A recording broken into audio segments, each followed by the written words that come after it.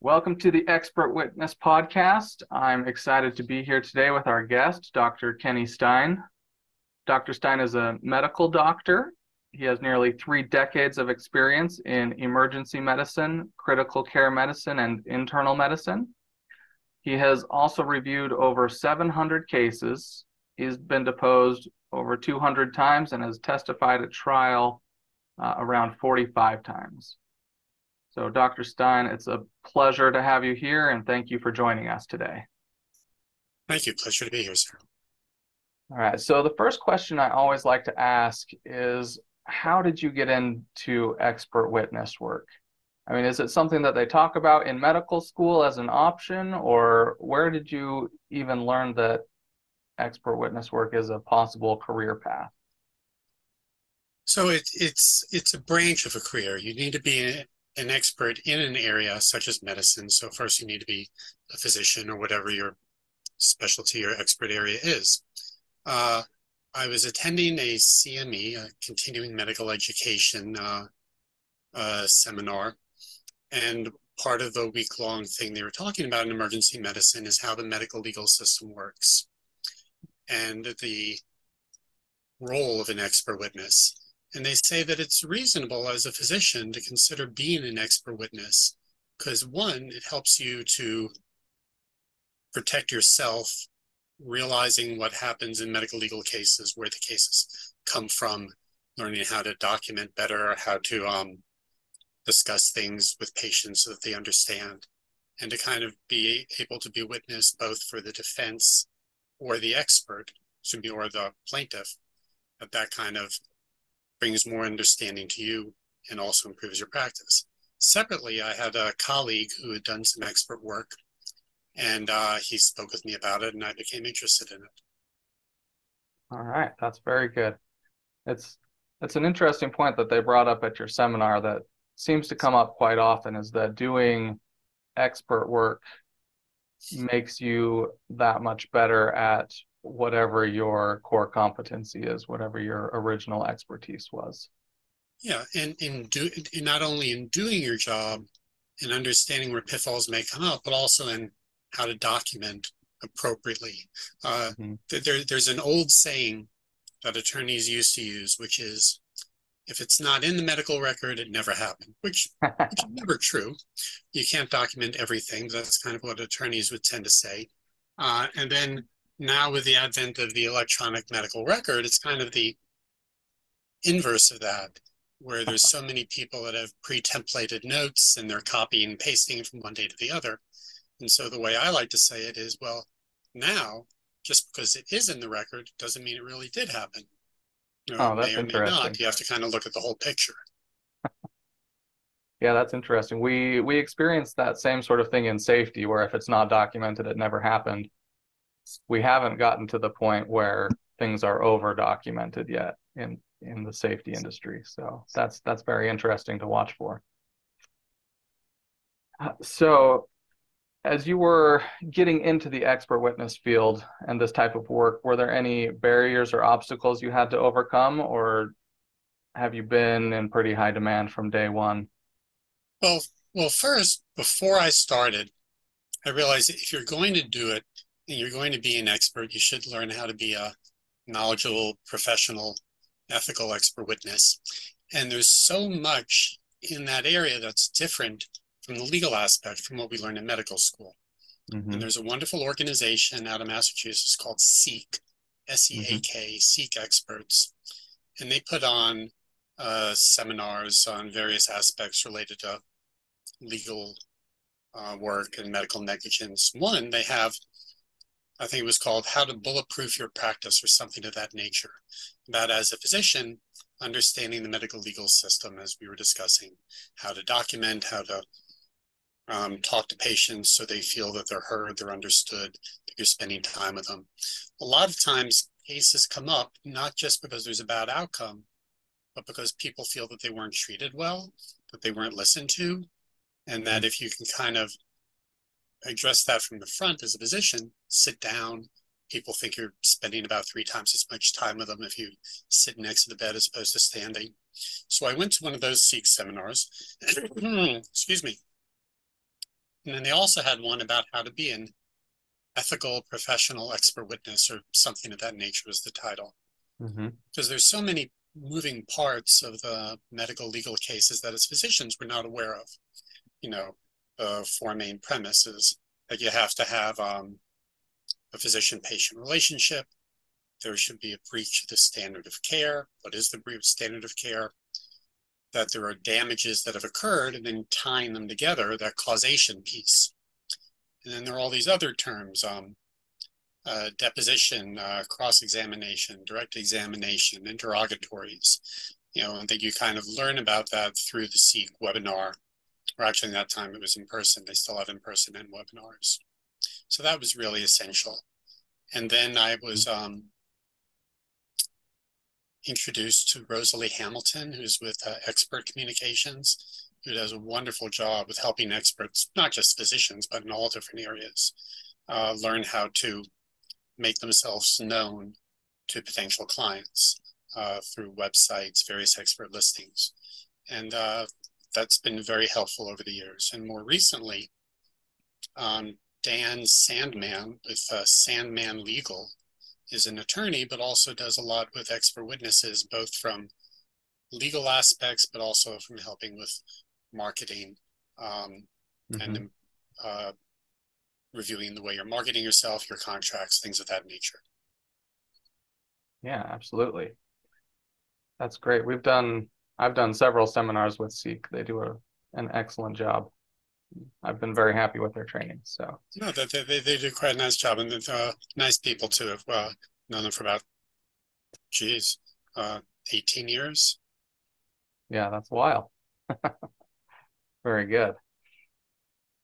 All right. So can you tell us a little bit about the types of cases you commonly work on? Can you give us an example of a case or this type of situations that call for your expertise? Sure. So the majority of my practice has been in emergency medicine. So they're in the ERs. I get to wear blue scrubs instead of wearing a suit, which is nice. And also in the critical care department, the ICU. So most of the cases have been related in one way or the other to the emergency department or the critical care department. Not all.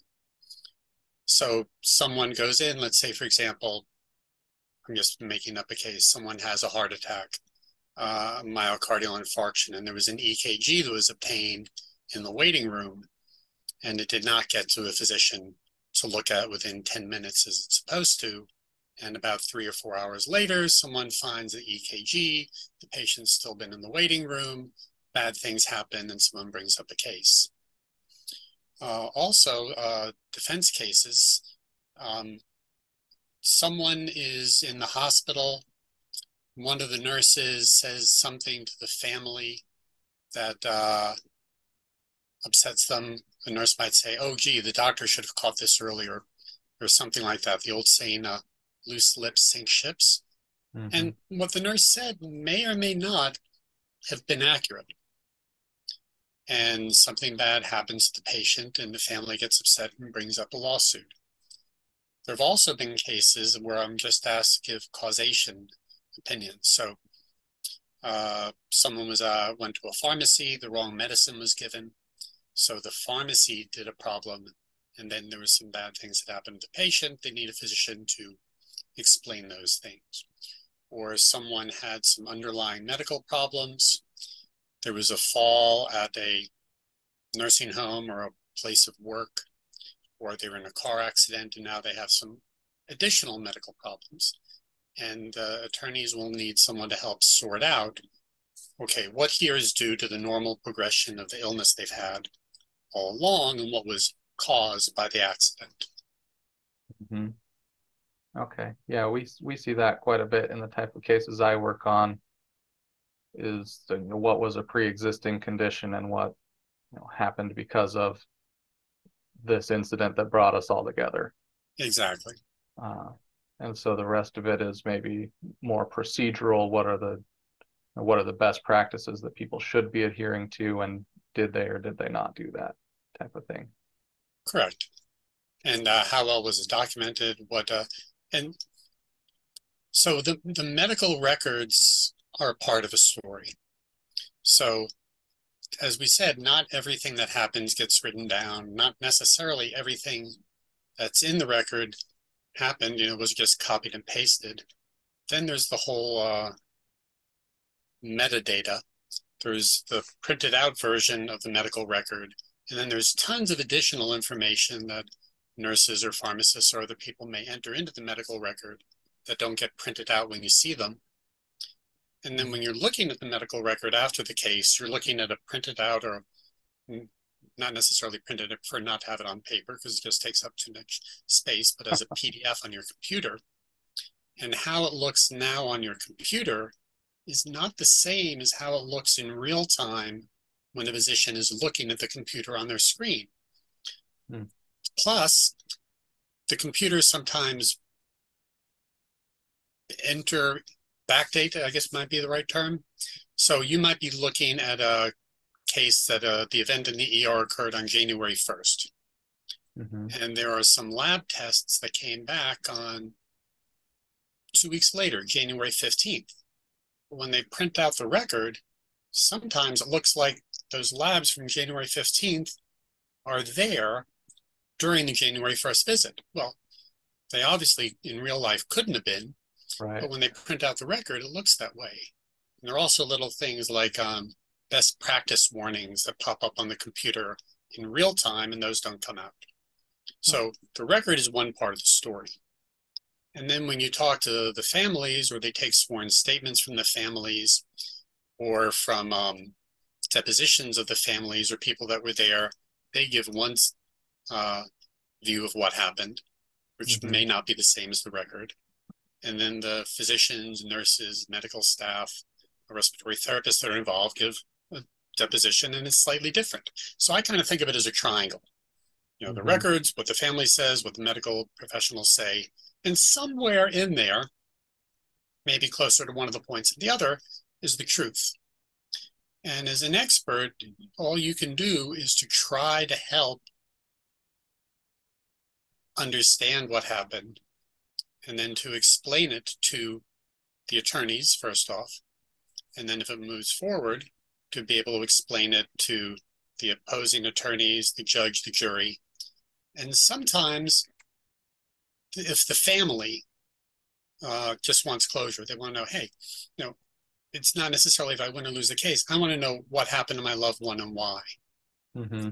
So, all of those are kind of integral parts of the case.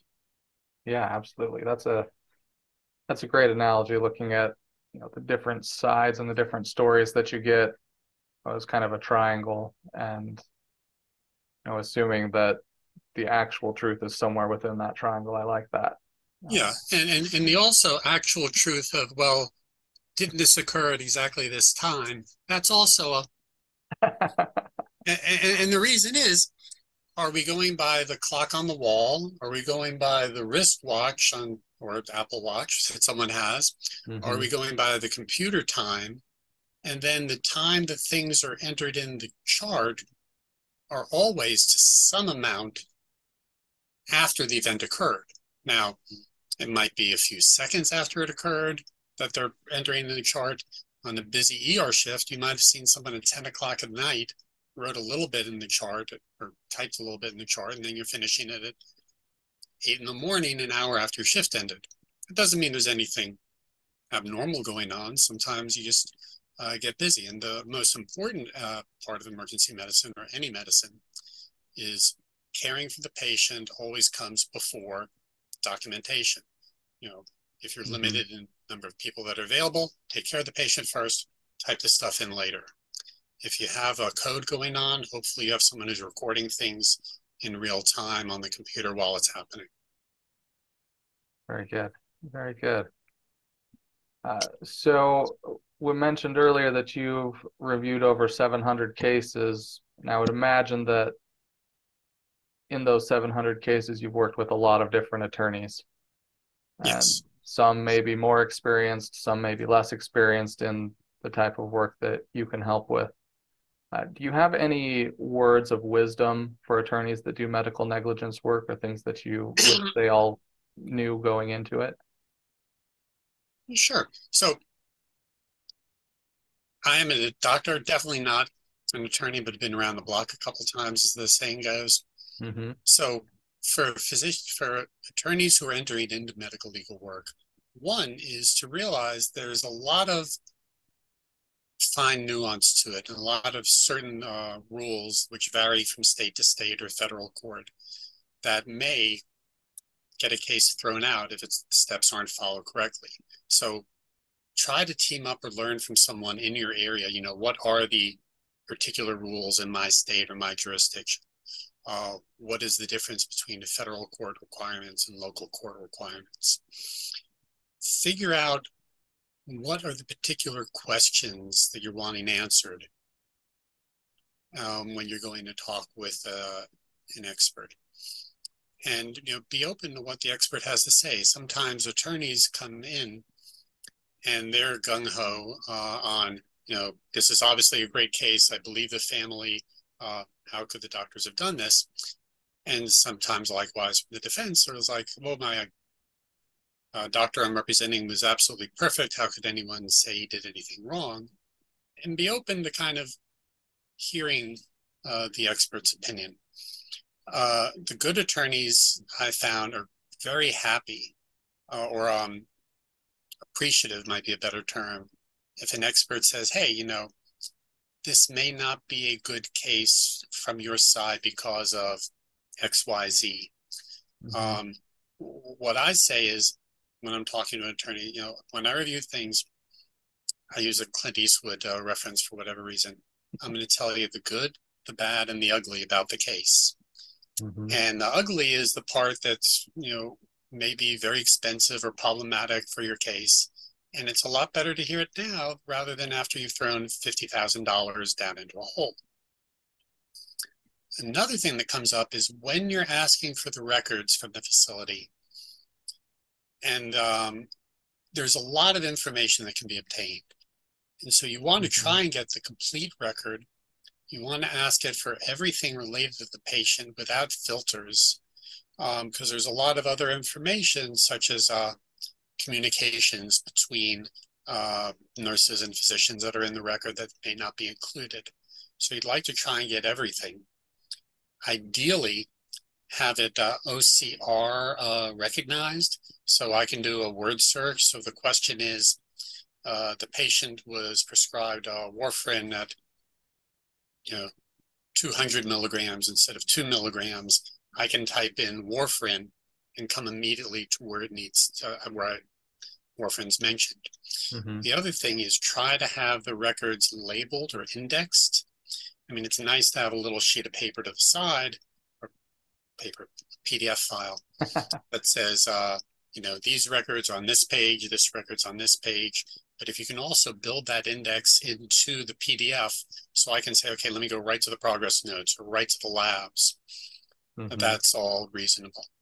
And if you're a plaintiff's attorney and you're bringing up the case, try and identify, what are the main reasons that the family's bringing the case? Is it because they feel that they want to get a lot of money? Do they want to just be recognized and show that the physician was wrong? Do they just want to get an understanding of what happened? Because sometimes if a family just wants closure about why their loved one died, and they think the only way to do it is to file a legal case, that's not always the best way to get the information. The one last thing is, as an expert, I have other tips if people wanted to contact me, but sometimes when the family just wants closure, the attorney will ask me if I will talk with the family. And that was one of my favorite parts in practicing medicine, is talking with the families, especially in the ICU at nighttime if it's not too busy and you have the time to sit and talk. The problem is, in the medical legal arena, people from families often come into that conversation with a whole bunch of charged emotions. Mm-hmm. And if you are going to be saying something that is different than what they're wanting to hear, they sometimes are receptive, sometimes not so receptive. So I asked the attorney, I say, hey, can we have a safe word set up? So if I'm in the discussion with the family, all three of us are on the phone, And I feel that the conversation's gotten to a point where it's no longer beneficial, that you can throw me a life preserver and get me out of the conversation. Not to be rude, but sometimes that's needed. I can imagine that. That's great. Those are great tips for attorneys and for experts. So, excuse me. Oh, one other thing for attorneys, find out the specific questions for your expert. Are you wanting them to opine on causation, on standard of care, on both? Who are the parties that are involved that you want opinions about? Or do you want to leave it more open and let the expert tell you? Yeah. I tend to err on the side of give me all the information that you have and let me figure things out rather than giving me bits and pieces only Totally when I agreed. ask for it. So, Totally agreed. all right. So, in the cases that you work on, do you find that most of them are local? Do you do work nationwide, globally? What's typical for someone with your expertise? Okay. So working on a defense case would be nationwide, would be anywhere. Mm-hmm. Working on a plaintiff case where it's a medical negligence case, so if the allegation or question is that a doctor or a hospital did something wrong, myself and many experts try not to do that right in the neighborhood where you live. Um, so if I worked at a hospital, it would be kind of problematic if I was testifying against the hospital I worked at. Mm-hmm. So usually I will not testify for a medical negligence case against a provider within 80 miles or so of St. Louis. One, you may know those physicians. They may be referring patients to your hospital. Two, you never know when you may knock on someone else's door looking for a job. Yeah. But I've reviewed cases in 40 different states, plus the District of Columbia and Puerto Rico. The vast majority that's come across my desk is plaintiff. I'm always happy to get more defense cases, but what comes across my desk, the vast majority is plaintiff cases. Okay. Yeah, very interesting. Um, so when it comes to expert witness work, um, clearly this is different than, you know, actually practicing medicine. Uh, what is it about the expert witness work that you really enjoy? It's it's like reading a detective novel. Um, Sometimes you know the end of it. Usually you know how things ended, but it's a question of how do things get there. Kind of like some of the movies where they show, what finally happened at the end, and they kind of through the movie build up to how do we get to that point. So looking through things, piecing together, was there a misunderstanding of, oh, this is why the family thought that, or a doctor missed the vital piece of information and that's why he came to the wrong conclusion. So it's reading through all that. What happened? Why did it happen? How did it happen? Did the problem with medicine and how it was practiced, is that what caused the bad outcome? Was a bad outcome inevitable, or could it have been changed? And plus, it's nice that it's flexible. I mean, right now I'm here at home looking out of the cul-de-sac. I could be on vacation somewhere else and have my laptop and still do the work. So those are some of the parts of it that I enjoy. Oh, And it's a reasonable income. Can't deny that. yeah, that's that's interesting that you say that it's flexible.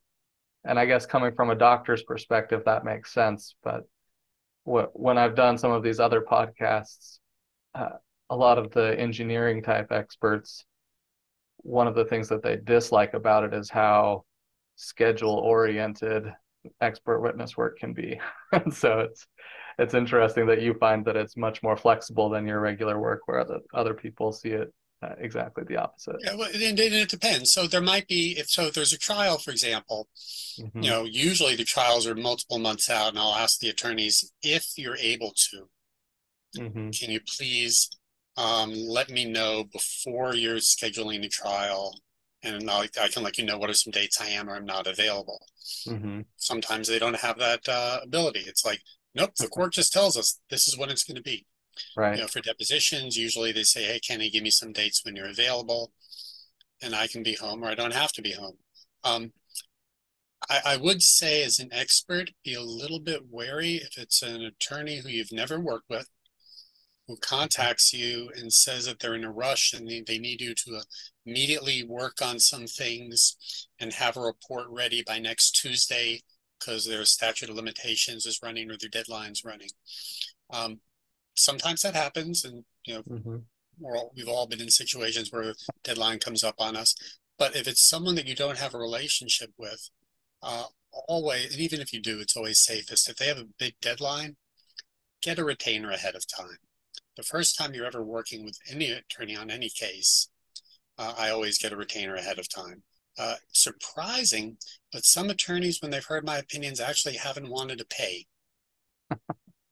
So be warned. And I've had a couple of times when people have been in a real rush and, oh, our accounting department's closed. I can't get the check to you. Get me the report, and then I'll pay you afterwards. No, there's Venmo, there's PayPal. You can pay by credit card. You can sort it out later.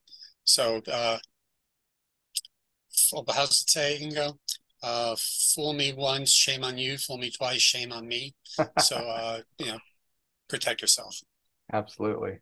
Absolutely. And if they really need it, they'll figure out a way to make it happen. Oh So, yeah, I've had a couple. Absolutely impossible. Payroll won't, accounting won't send out a check for 3 weeks, but we need the report on Monday. I'm like, as soon as I receive the payment, I'll give you the report. Miraculously, the payment arrives. miraculously. Yep, I've been there as well. Very good. Good information. Um, so we maybe talked about this a little bit, but when you're reviewing a case and you find out that you're definitely on the wrong side, or that whoever retained you doesn't really have a case, what do you do in those situations, or how do you handle Okay. it with the attorney? So as I said, I tell the attorney up front, I say, hey, I'll tell you the good, the bad, and the ugly about the case. Send me a retainer for, I do 3 hours of my time, and I will look at the records. I won't go over that 3 hours. I'll leave time for us to talk. Um, if I need more time, we'll talk, and then we'll both decide whether we're on the same side. And I tell them, I say, hey, look, I've looked at the records, and either I agree with you, and here's why, or I disagree, and here's why. The alleged breach of the standard of care. So the thing you think that they did wrong really wasn't wrong, or it's not quite as you pictured it, or it didn't cause the problem. Or for whatever reason, if I don't think it's a good case, I'll tell them. Or sometimes what happens is, look, you know, this really comes down to one of these terms that brings anxiety and fear to many physicians. Inborn errors of metabolism, one of these weird nebulous categories. Some geneticists may love it, not me. So if something comes up in an area, I say, I think there may have been a problem, but you really need an expert in this area over here. And what I usually say Mm-hmm. is, it's not in my best interest to turn away business, but I think you'd be better served with this expert, or I think you most likely don't want to file this case.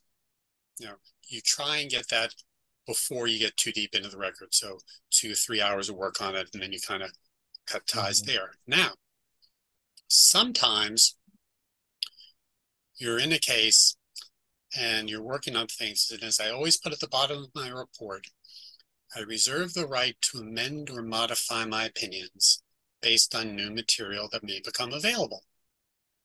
Mm-hmm. And all of a sudden, from an interrogatory or a deposition, there is a vital piece of information that comes up that totally changes the way the case looks. In that case, I'm just upfront and I tell the attorney, this is the new information. This is what that means. And accordingly, these are what opinions I'm able to give, and these are the opinions that I'm not able to give, or it's totally changed it. And I think you may just want to, drop the case. Or if it's a defense case, say, I think this is very, very problematic for your physician that you're representing. You may want to rethink your strategy and whether or not you want to settle. Mm-hmm. Now, all those determinations about whether to settle or not, those are the attorney's decisions. All I can do is give my input as a physician who's reviewed a lot of cases. That's one of the nice things about this type of work is that it's not the expert's job to win or lose a case. Absolutely. Our job is just to explain the science, explain best practices as they exist, and then let the attorneys argue, who gets to win and who gets to lose. So yeah, and one of the other things, not exactly to the question, but you read some depots or you see videos of some depots, and some people from very fine, highly regarded institutions and are professors, chairs of departments, and they know the medicine in and out, but they're not able to communicate it to a judge and a jury of lay people. So, you can be extremely knowledgeable, but if you can't get that knowledge across in a way that people can understand it, it's not really helpful. And it may actually be unhelpful. So I actually have a little poster of Einstein up on my wall that says, if you can't explain it simply, you don't understand it well enough. Yeah, that's absolutely true. One of the things that someone recommended to me at one point, and that I recommend to everybody that I talk to that does this type of work, is to join a Toastmasters group and go and practice speaking regularly. They usually have weekly meetings, and I've been to a couple. Yeah, you got to find the right group. Some are better than others, but once you find the right group, that consistent practice and training on public speaking and explaining technical issues to, usually there's a lot of non-technical people in these groups, in a way that they can understand it, is extremely helpful, I have found. I haven't done one of those in years. It might be fun to go back and try one. All right, so we talked about things that you like about expert witness work, but we know that no job is perfect. Is there anything about the expert witness industry or the work itself that bothers you or rubs you the wrong way, or that you have a hard time with sometimes?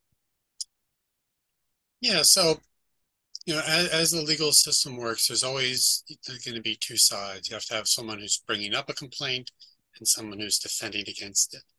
And sometimes attorneys will call you, and based on limited information from what they've heard from a family or what they intuitively think of, well, isn't it true that medicine should work this way? So if someone's put on a blood thinner medicine and they end up having severe bleeding into their brain or their intestines, and the attorney's like, well, why do they have them on the medicine? If only they hadn't had them on the medicine. I'm like, sometimes people need to be on blood thinners, anticoagulants, antiplatelets. And sometimes people bleed, but that does not mean it was wrong to give them the medicine. It may or may not have been. So working with some attorneys who are very, very stuck in their viewpoint and unwilling to hear other opinions, that can be difficult. It's also, I always prefer it when I can get involved in a case, if it's a plaintiff case, before they decide to file it. That's the time to have someone look through and say, hey, what are some of the strong points, the weak points? Sometimes I've had attorneys who the case has been going for 2 years. They've taken tons of depositions. The time for discovery is closed, so you can't get any additional information from the medical records. And they want an expert who only agrees with them. And it's like, I looked at the records. Thank you. I did get my retainer. These are my opinions, and I'm sorry, I don't agree. On the other side, there are some attorneys on the opposite side, whether you're plaintiff or defense, whoever the opposite side is, and some of them can be less than respectful. And they realize that at a deposition, they're yelling, screaming, and ranting is not going to come off, won't be as visible in the depot, and they try and intimidate. There, there was one case where we were in a large room giving a deposition, and it went over, and they had to put us into a smaller room.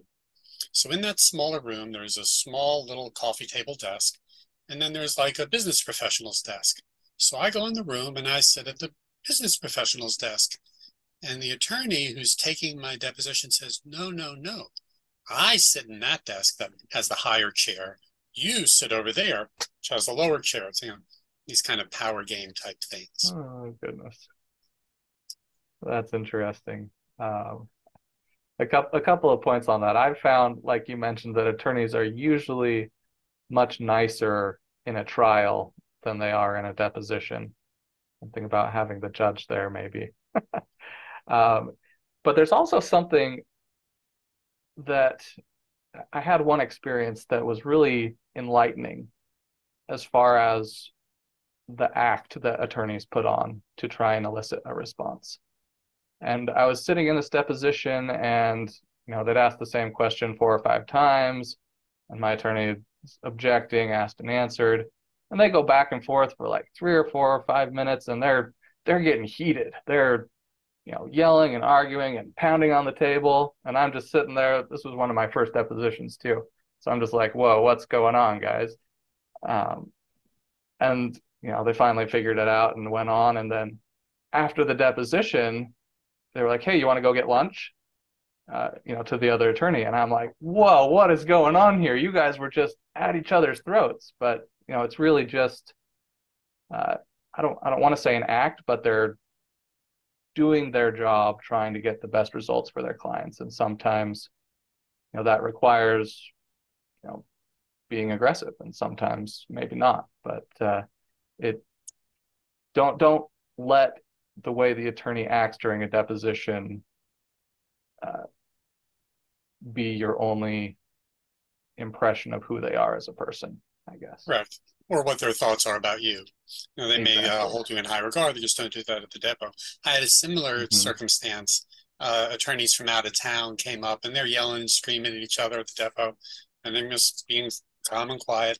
And when it's all done, they're like, hey, Tom, you ready to go play golf? And they'd all drove up to the depot from a different state, and they had a friend who was in our city, and they all went to play golf afterwards. And my reaction was the same. You guys play golf? You go, oh yeah, we're best friends. This is all just part of the the work experience. Yeah, that's I think that's an important thing for experts to recognize is that attorneys are just people, but they do have a job to do, and they do their best to do a good job. The long story is, for an expert, try not to be combative with the attorneys at deposition or at trial. And it's not always easy. There are some attorneys who are really trying to push your buttons, but just it doesn't come off in a good light if you really fall for it and come back and to them in an aggressive manner. Yeah. Try and be above it. Try and be above that. That's great advice. That's great advice. All right, so we talk a little bit about depositions and trials, and I think a lot of times those are portrayed, at least in the media, as very serious and well planned out events. But in my experience, that's not always the case. And so I'm curious, have you ever had a particularly lighthearted or funny interaction during a deposition or a trial that you could share? So the lighthearted one is actually going to tell that story about the people playing golf. The surprise one is, as an expert, you may have, reviewed the case, you've come up with opinions, thoughts that you're going to opine on in the depot. But you have to listen to the questions. One, listen carefully. Sometimes they try and ask you 20 questions. Is grass green? Yes. Is the sky blue? Yes. Is it snowing outside today? Yes. This doctor obviously really screwed up. Yes. No, wait, that's not what I meant. So listen to the questions.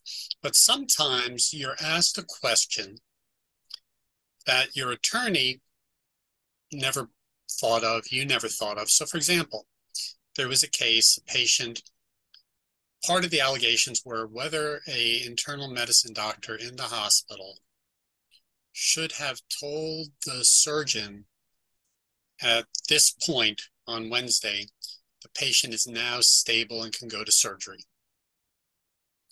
And the attorney's thought was, yes, the doctor absolutely should have told them the patient needs to go and is stable to have surgery. So the question that came up to me in the deposition was, okay, Dr. Stein, well, once this date, Wednesday or whatever it is, came around,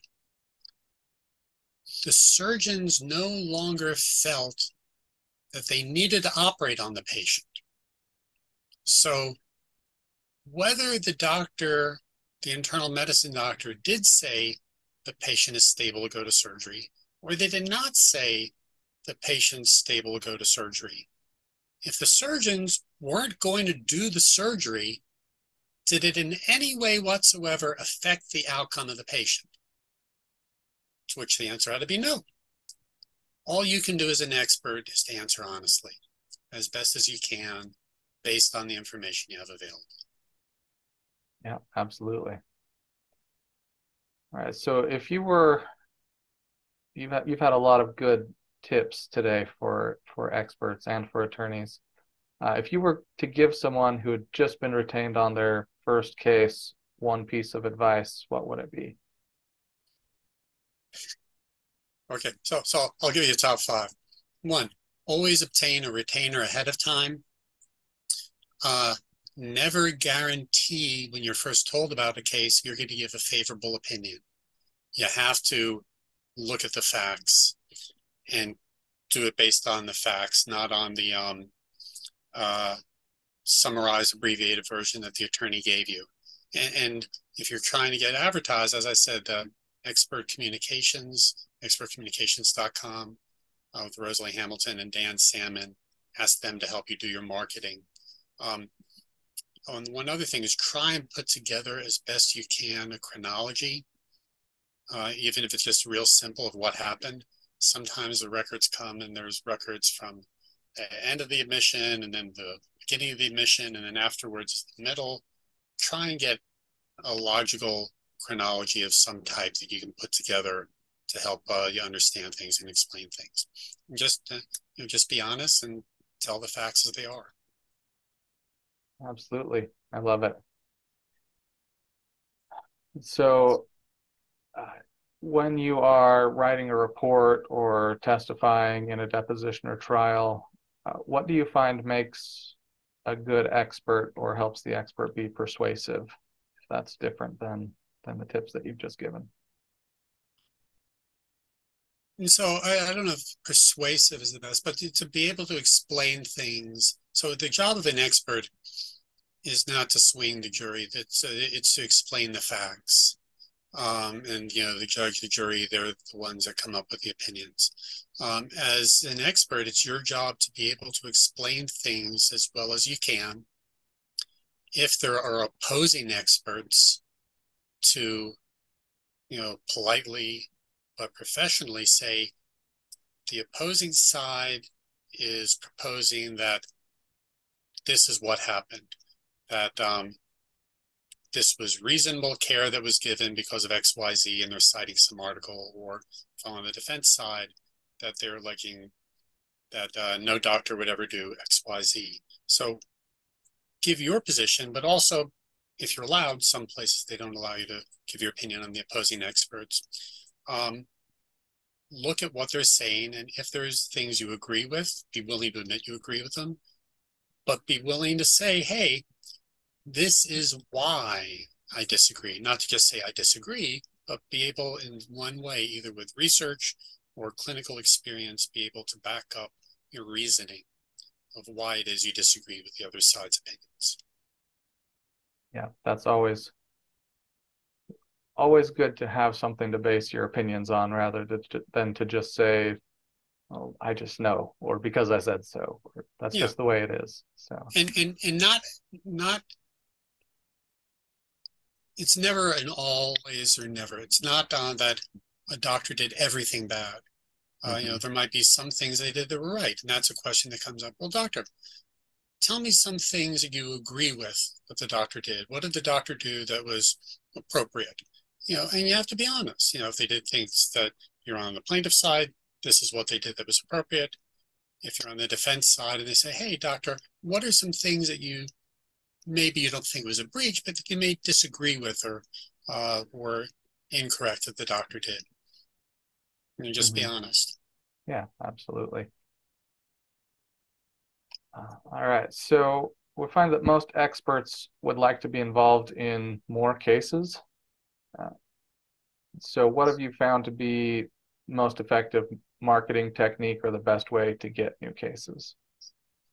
So earlier in my career, a lot of my cases came from being listed in the SEAK, S-E-A-K, expert witness directory. They have a print one and it's online. There's ALM, expert witness. I think their website's now law.com, I think. National Directory of Expert Witnesses. Those were the ones, plus having a website. Mine is er-md.com. Those were helpful.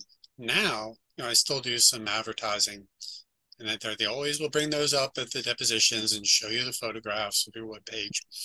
But really, most of the cases I get now are from repeat customers or attorneys who are on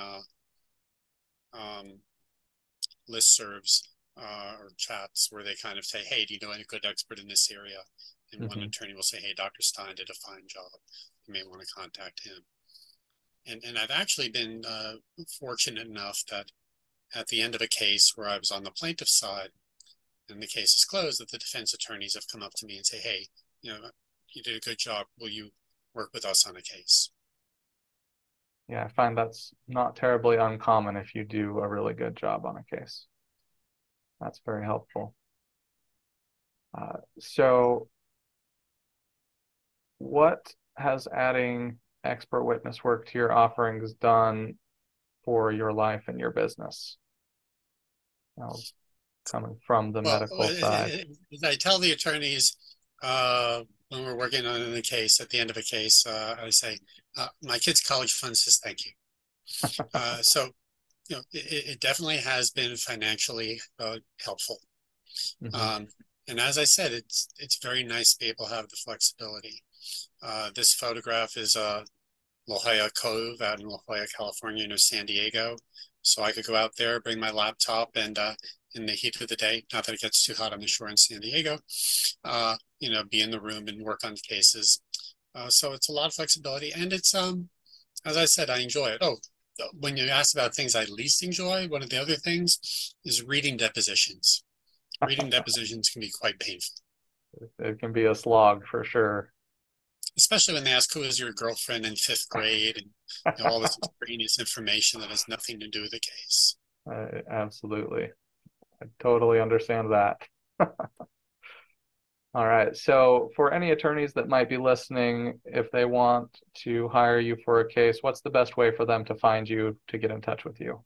Sure. So my website is ER, like emergency room, ER-MD, medical doctor.com. So ER-MD.com. My email is kennystein1, the numeral 1, at gmail.com. And on LinkedIn, you can just look me up as Kenny Stein at LinkedIn.